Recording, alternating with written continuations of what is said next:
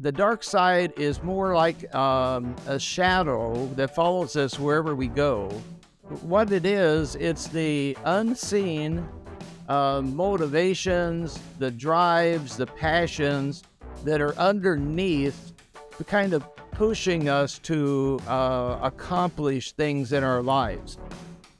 Motivations can be difficult to identify. They're a mix of our past, our personality, our dreams. Gary McIntosh is a distinguished professor, researcher, and has been consulting and leadership coaching for nonprofits and churches for over 40 years. ECFA's Michael Martin and Gary discuss one of his books, Overcoming the Dark Side of Leadership: How to Become an Effective Leader by Confronting Potential Failures. Stick around. Trust what you say to be honest and true. Eventually they lose trust, and then you can't lead.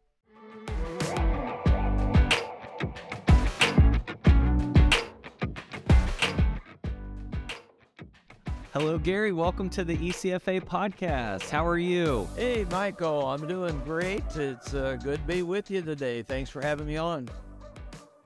Well, thank you so much. I'll tell you what, I've been looking forward to this conversation for a while now, and just excited to jump in, and was sharing with you that this is what we call the Behind the Seal podcast, where at ECFA we talk about the ECFA seal. Well, we're going to go behind the seal and just let folks in, and even on some of the things we're working on and things we're thinking about. And, I've shared with you, healthy leadership has been one of those things that we're really thinking more about, and even done some survey work with our members where we're asking about healthy leadership and how that relates to trust and even financial accountability. And Gary, on a survey that we did with almost 800 members that responded, we asked about resources that were helpful. And one of the most popular that just kept coming up was this Overcoming the Dark Side of Leadership, which I think is celebrating about 25 years now. You probably can't believe that, but I just wanted to continue to come back to some of the great principles from that resource. Thank you. I did not realize that it would pop up that high on your members list, but I'm honored that it did. It sounds like it's, met a need out there. Well, I think so. And I'll say, I know a lot of these issues are things that are sort of been around for a long time. I mean, but just more and more, I think we're seeing this as an important need. And I'd say in some ways your book was a book ahead of its time. But I'm grateful that it has been such a blessing. And, I'd say just from my perspective, I think probably a couple reasons for that is I didn't get the sense to, and I've read the book cover to cover and just taken away so much, but I think it's one of those things where the approach has not been, hey, we're, just pointing our fingers at what's wrong with leaders or even kind of bemoaning, the number of failures or things that have happened, but it's really to kind of get to unpacking, let's understand sometimes why this can be the case, what can contribute, and also what can we put in place in order to help encourage healthy leadership. Well, I'm glad you picked up that feeling from the book, because we weren't trying to point fingers or anything, but my co-author and I had noticed, as everybody has, that in every field of endeavor, there seems to be a lack of integrity that is popping up more and more. I'm not sure that it's, as you mentioned, these are old issues, and we know they go back, in time. And we actually use a lot of illustrations of people from years ago, particularly from the Bible. But, these are old issues. It's not new today. I think what's new today is the visibility because of the internet. Years ago, if, say, a pastor in Florida had embezzled some money, I, living in California, would have never heard about it.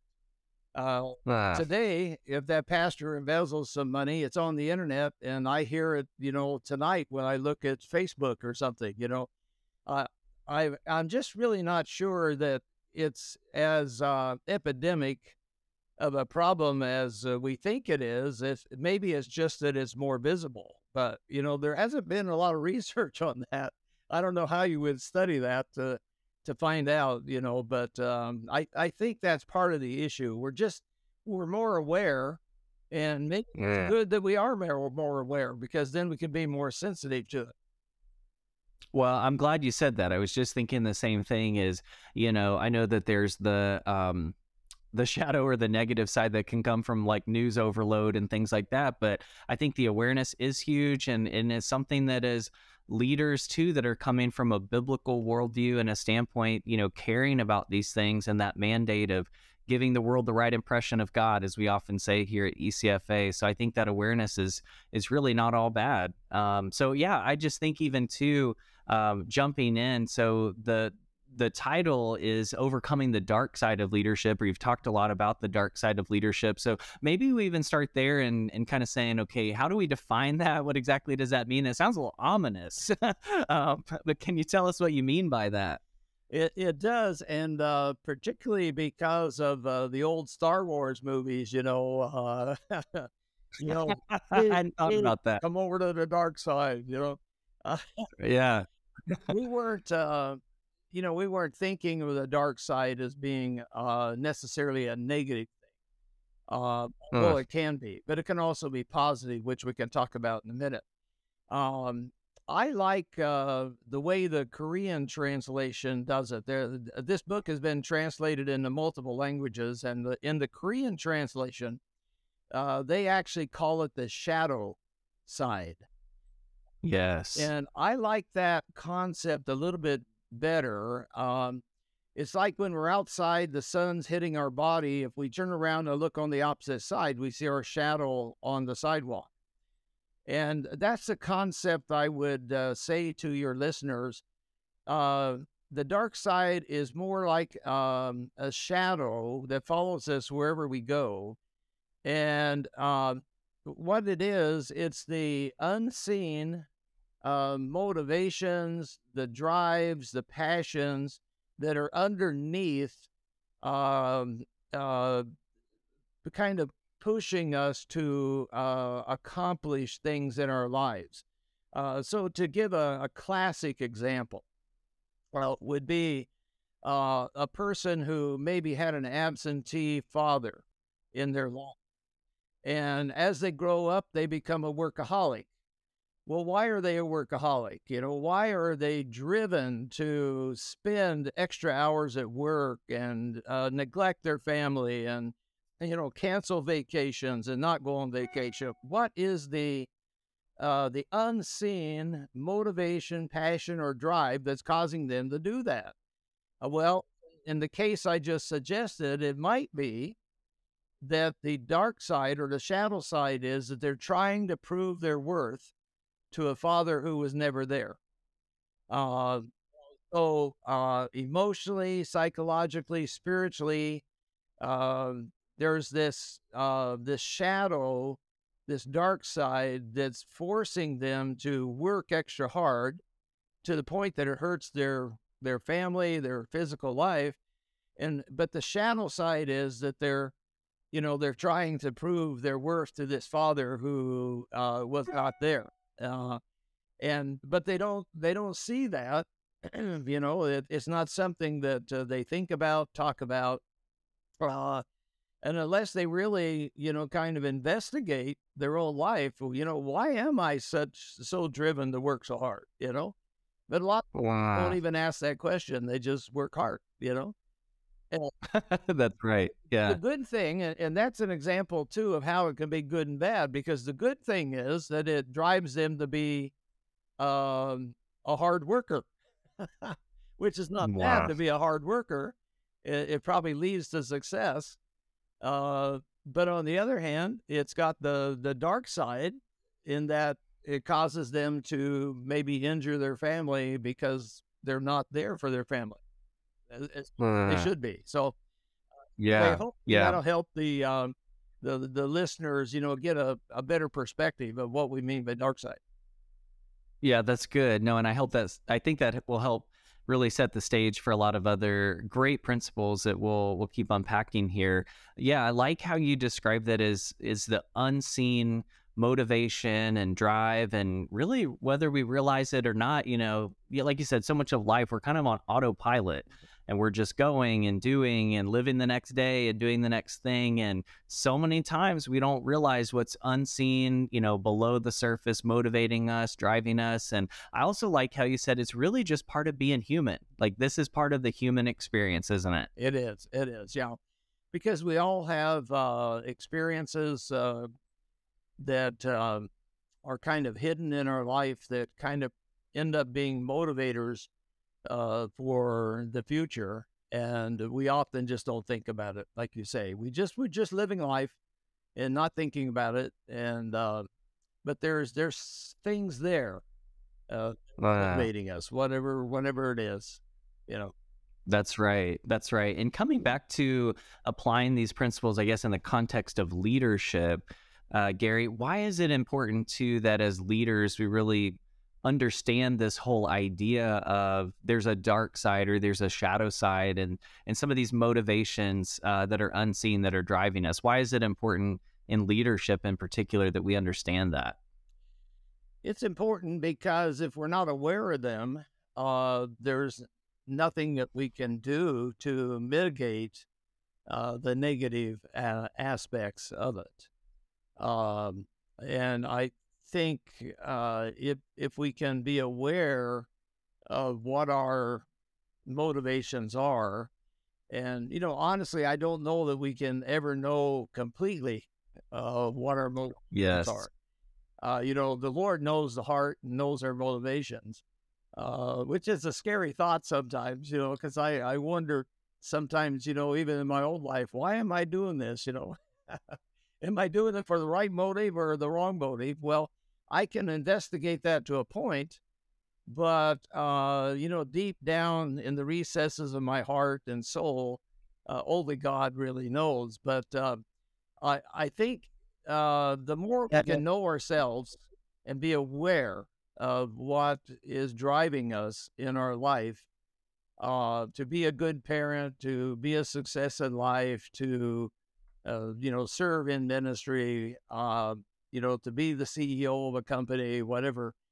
I think we can, to some extent, redeem the negative portions of that, and so that we don't cause harm to ourselves, to our family, to other people.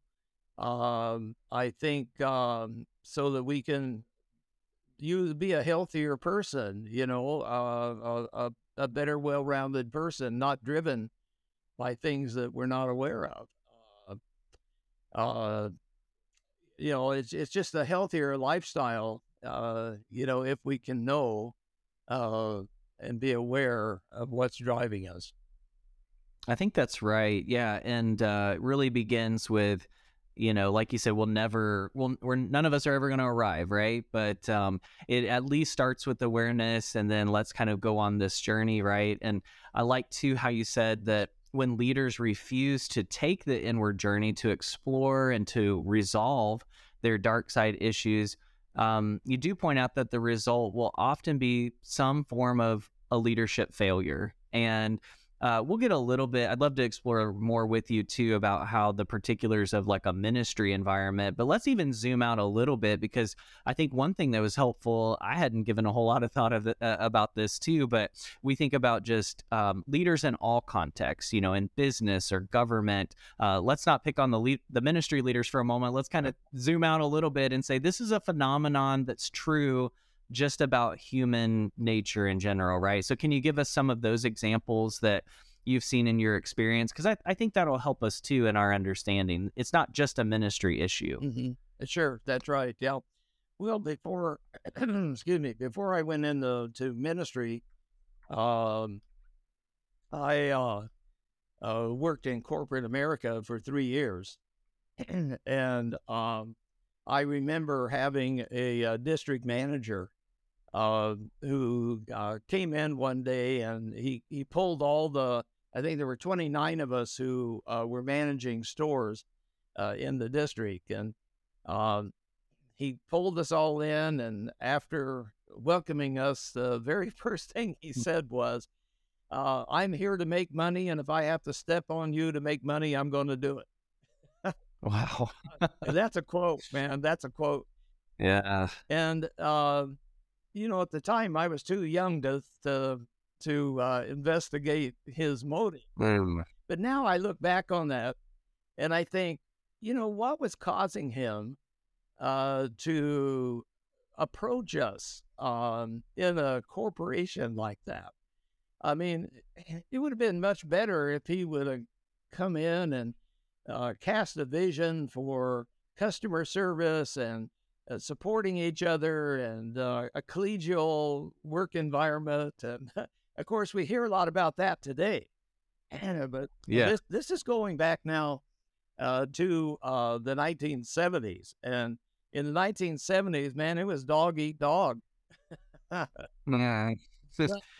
Well, yeah. And you point out even today too, right? With, political leaders and so on, like, those that reached certain levels of, I guess, what we would deem success, right? There's oftentimes it is that drive or there's that something that's kind of behind it. That's right. That's right. And the drive, it shows itself in treating people poorly, which is what I experienced in that corporate environment, which is one reason I left the corporate environment. Actually, the Lord called me to ministry, but I, that was part of the overall picture. But treating people poorly, sometimes you'll have people in corporate leadership who will outright lie. To shareholders, to customers, to employees, and what happens is eventually they get caught. Eventually the lie shows up, and then that undermines trust because you mentioned it earlier in your introduction. Leadership is all about trust.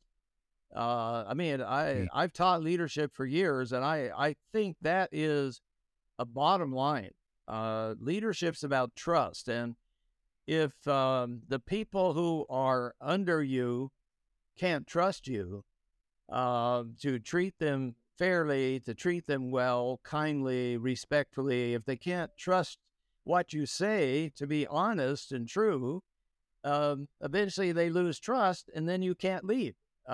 Because if you stand up and say something to your employees or to your shareholders and they can't trust it, they don't know if you're telling the truth now or if you're telling a lie like you did before. And that's something I've seen happen both in ministry, believe it or not, and in corporate America, where the CEO or CFO or somebody outright lies, and maybe they get away with it for a while, but eventually they get caught, and it undermines trust, and then they can no longer be a leader because people never know if what you're saying is true this time or not true this time. Yeah. It shows up. Now, why would a person lie? See, that's where we get in our book, is to what are the deeper dark side issues. Well, maybe the person, even though they're highly successful, maybe they are deep inside, maybe they're insecure. And they feel like that they've got to show themselves perfect or always having the answer or, something, they're so insecure, they can't say, well, I don't know. Well, they make up something to appear, to help themselves in their own mind, at least, appear like they have more wisdom or more insight or more knowledge or something than they do. And what they're really doing is they're propping up their own insecurity, and that's why they lie. So then in the book, what we would say is, okay, let's just try and go back a few years and let's figure out, why are you so insecure? You're the CEO of the company. You proved yourself to be a success, but you're so insecure that you can't divulge to other people that sometimes you don't know what you're doing. Yeah. And I'd love to come back to some of those, like you say, kind of the steps that somebody should walk through. But Gary, yeah, you mentioned insecurity. That was very helpful. What are some of the other broad categories that you all identified? Because I think that's helpful too. It's not a one size fits all, but there are some kind of common tendencies that we do see as it relates to the dark side. So what else in addition to insecurity? Well, in the book, we actually outline 5 different typical types of people. And, we've been talking a little bit today about, we talk about the compulsive leader. And a compulsive leader is a person who is highly driven. They are really concerned about their status and how they appear to other people.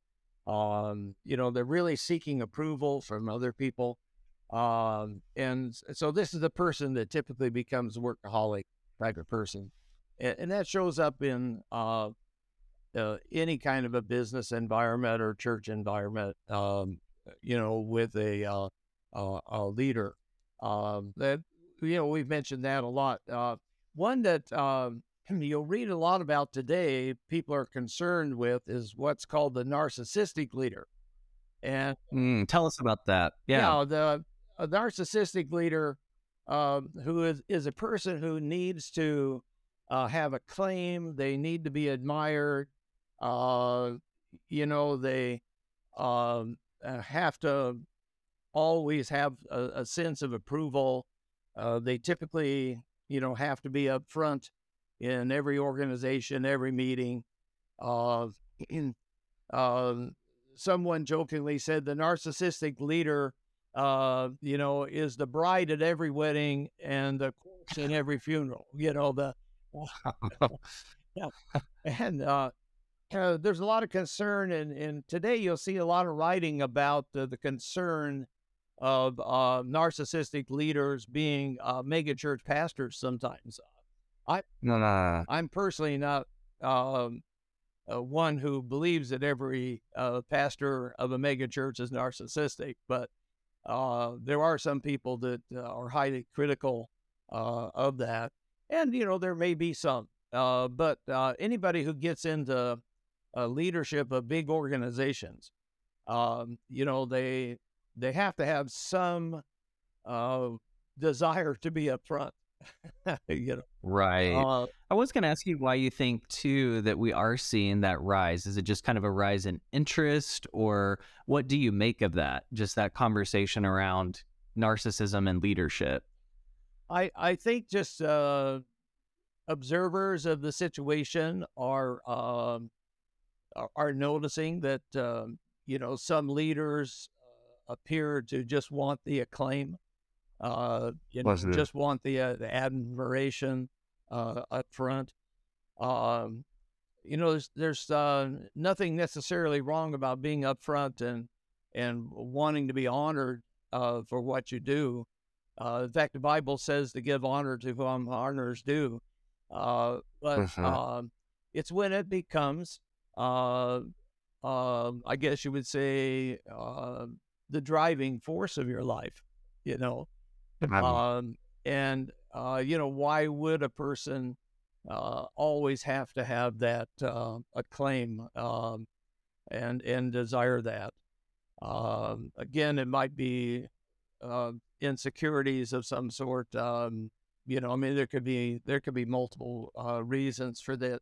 But usually as we point out in the book, the major issue of the narcissistic leader is the feelings typically of inferiority. That they feel that they've just got to have that acclaim.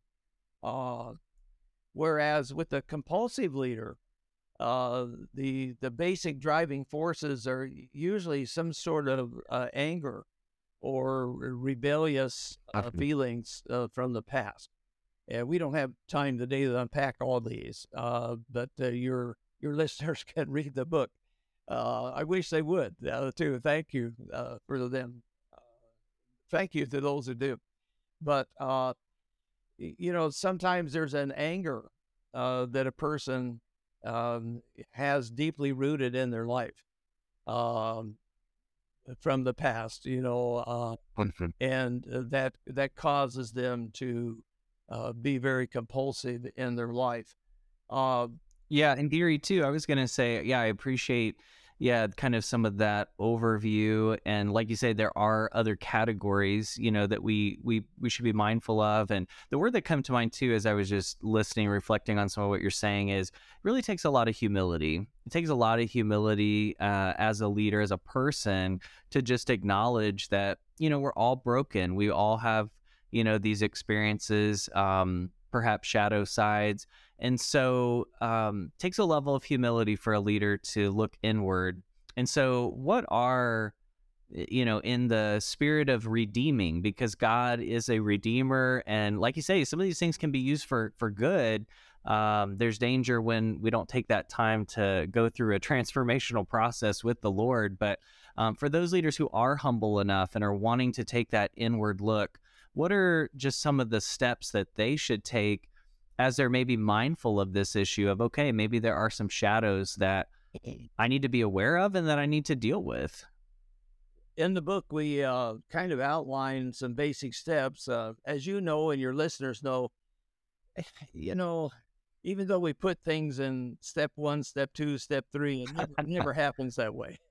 Not that easy, is it? No. But I think when when we're trying to put things on paper and give people help, it's helpful to kind of outline it that way.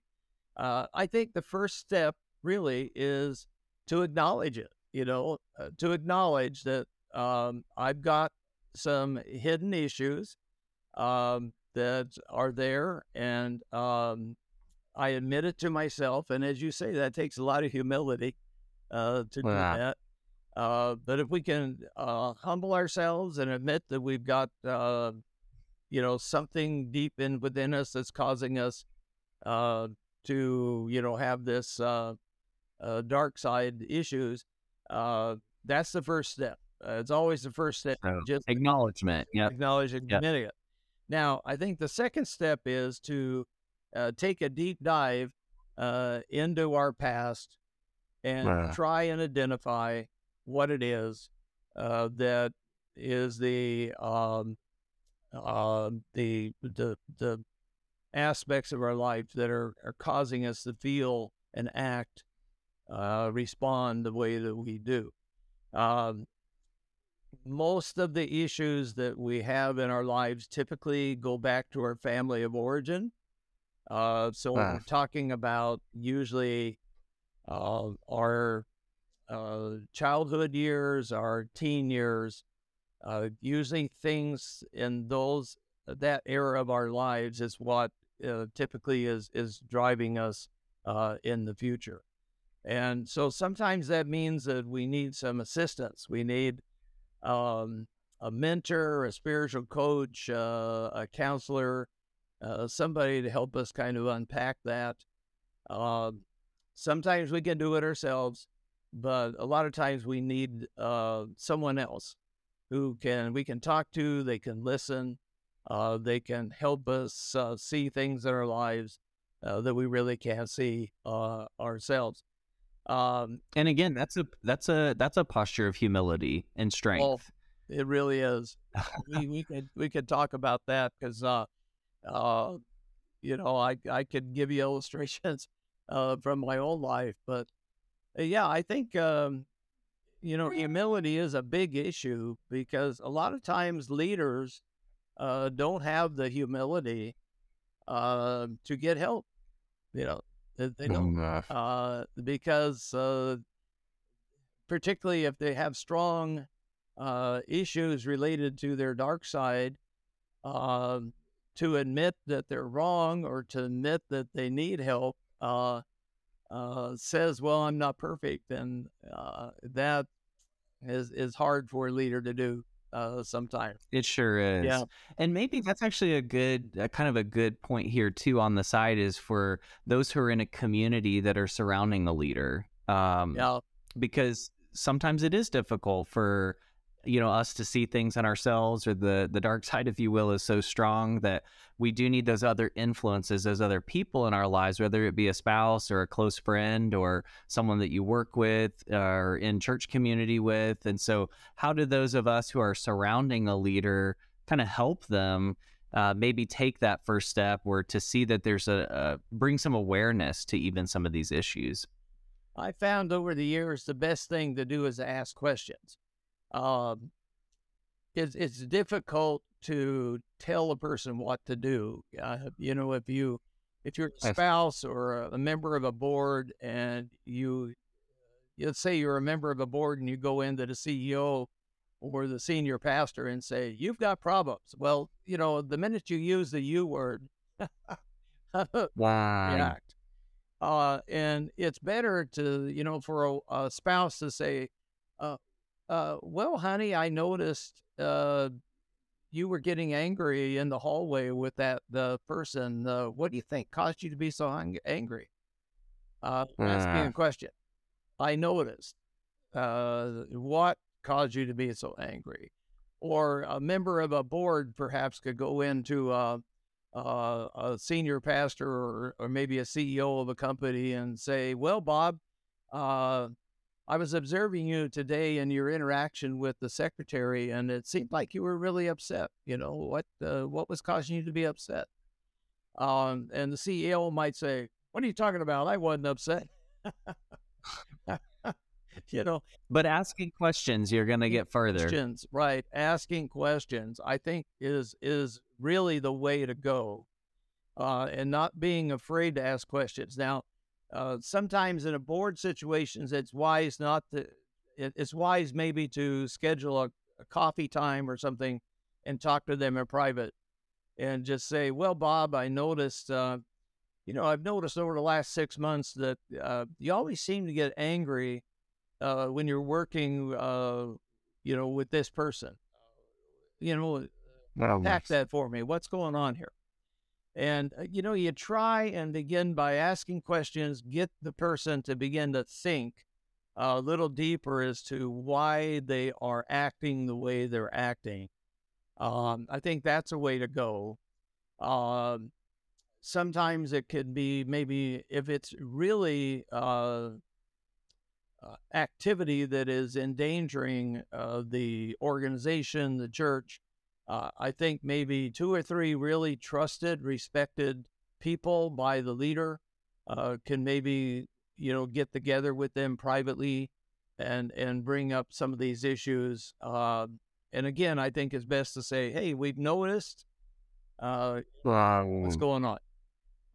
That's good. But That's good. as we've observed over the last few years, and I know you're aware of this, that in large organizations, it's really difficult for the board to challenge uh, Yes. or the pastor.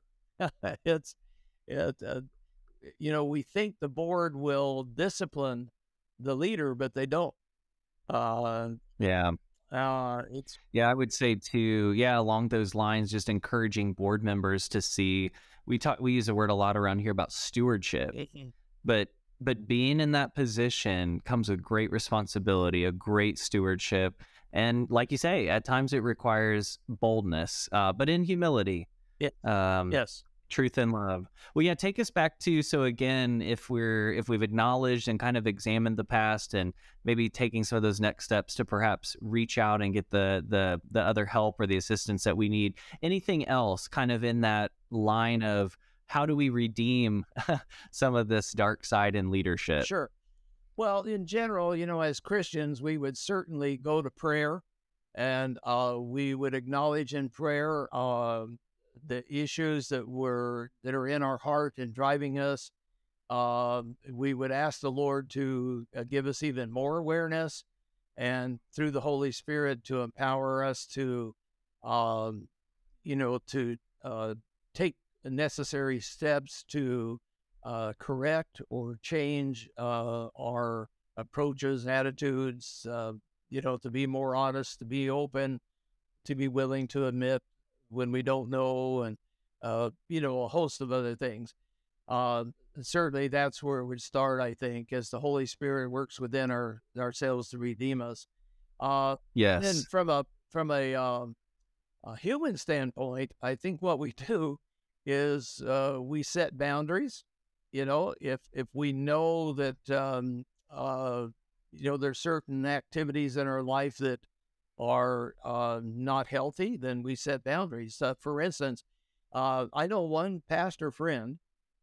He's passed away now, but um, uh, he was the pastor of a huge church here in California. Started a movement of some 500 other churches, Ah, and he almost got a divorce because he was such a workaholic. He was neglecting his wife, and she confronted him somehow or other about it. And he was humble enough to see it and to yeah. adjust his schedule. So what he did, believe it or not, is as a pastor, he declared there would be no more meetings after 5 o'clock in the evening. And Good. which is Yeah. crazy. If anybody knows pastors always have meetings in the evening.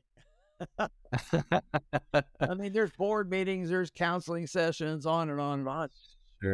Sure. If you wanted to meet with this pastor, 6 a.m., man, 6 a.m. Yeah. Start early.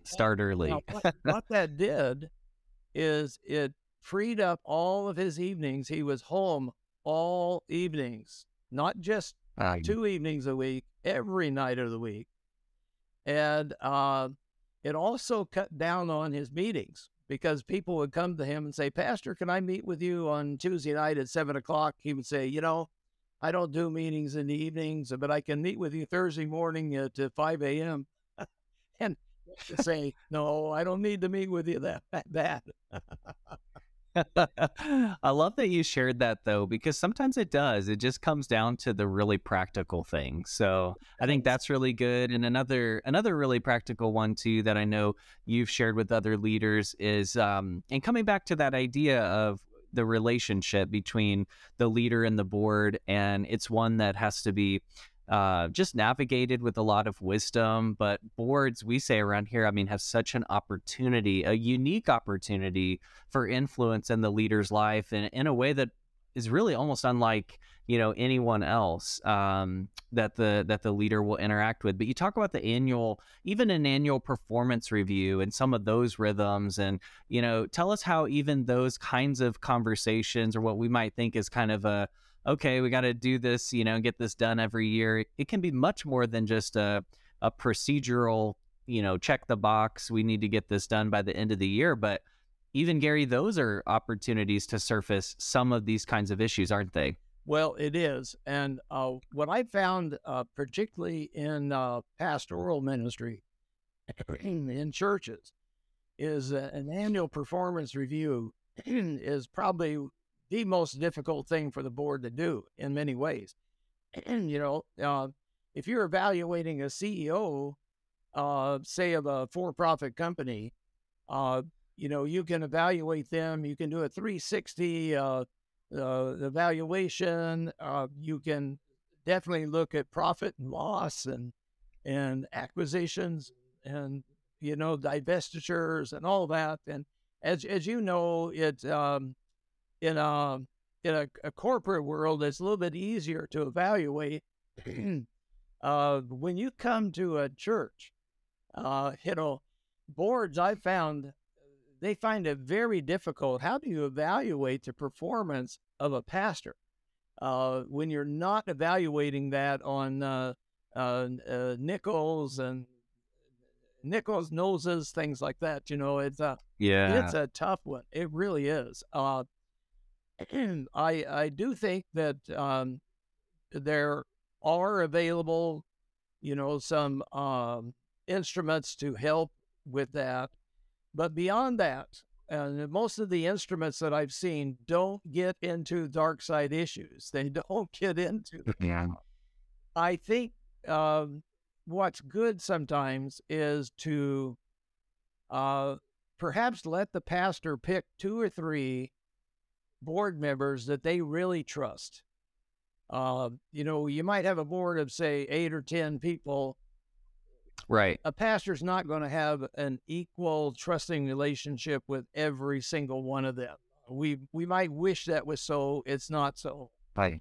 But usually there'll be 2 or 3 really trusted people. And I think that those people and the pastor need to get away and sit down and have a conversation. This is what we've seen in this year in your life. To us, it seems like you're working too much, or to us, sometimes it seems like you're embellishing the truth when you preach, and to have an honest conversation, what is driving you, that sort of thing. I think it also helps in a pastoral situation to have a conversation with the spouse.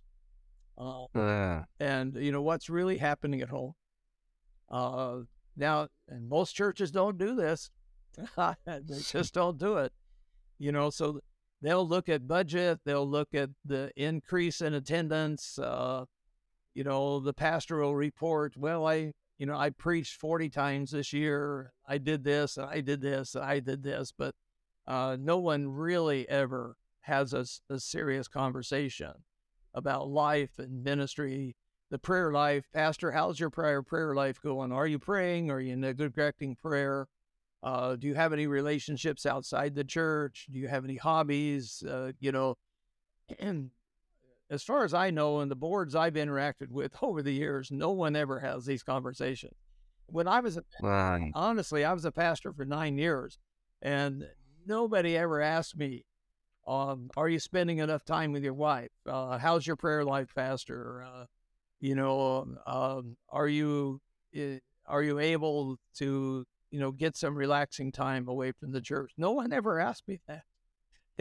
Yeah. Well, I hope that, as a result of even, just some of these conversations and I'm encouraged in some ways by even the responses, like I mentioned, to some of our ECFA member surveys. There are, even the boards and the organizations that aren't doing these things, Gary, we're seeing more interest in it, and how do we do it? And maybe, like you said, it's because of some of the awareness pieces and so on. But I was going to also tag on to what you were sharing. And I think a key question too, from a board standpoint, as they're having that conversation with the leader, is to also just ask some of those open-ended questions as well about what kind of support do you need?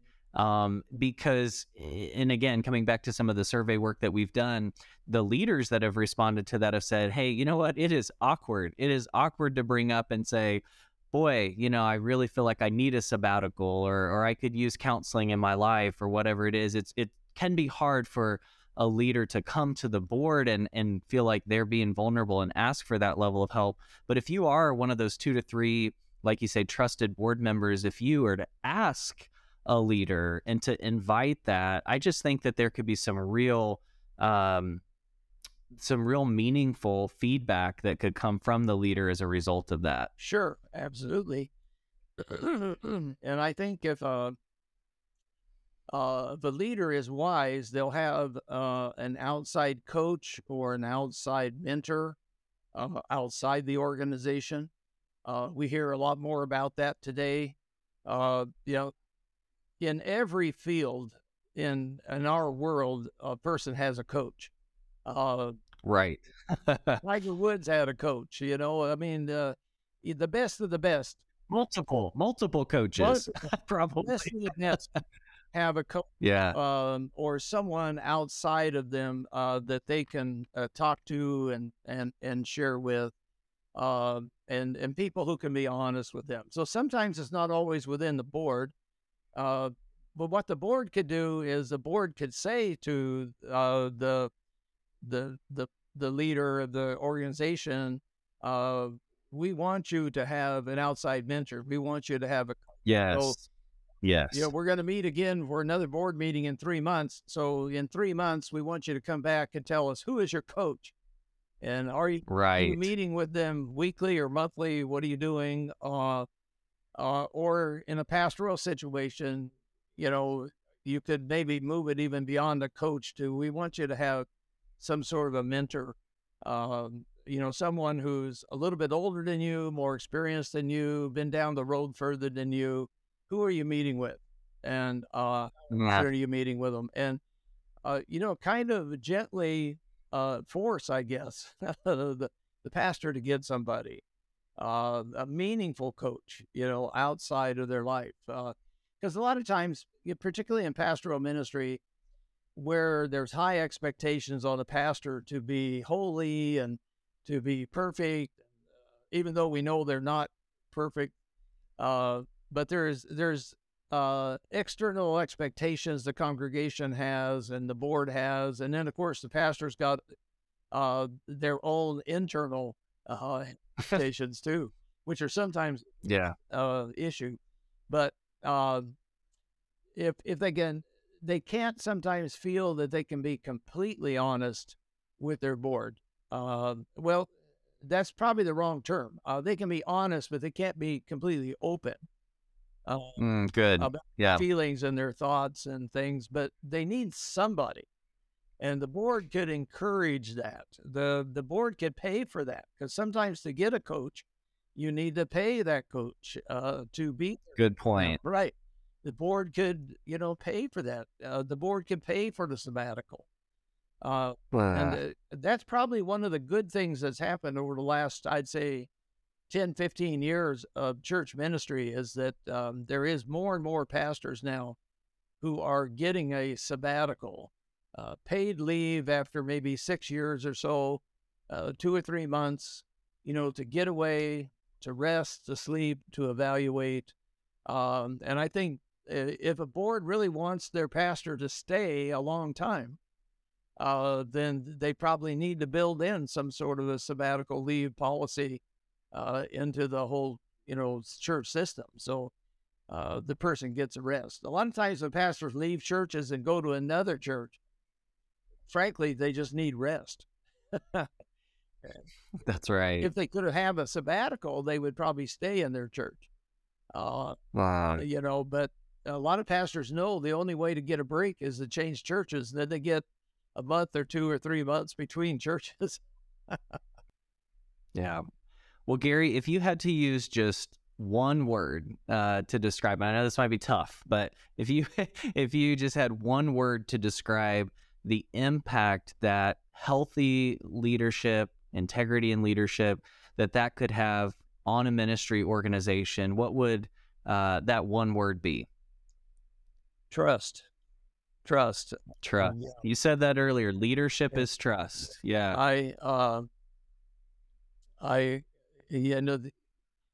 I've thought a lot about this, and I think that leadership really is all about trust. And to have a healthy organization, no matter what the organization, there has to be trust within the organization. And that goes both ways. It's trust upward to the CEO, the lead pastor, whoever it is, trust of the board. Are they doing what they should do?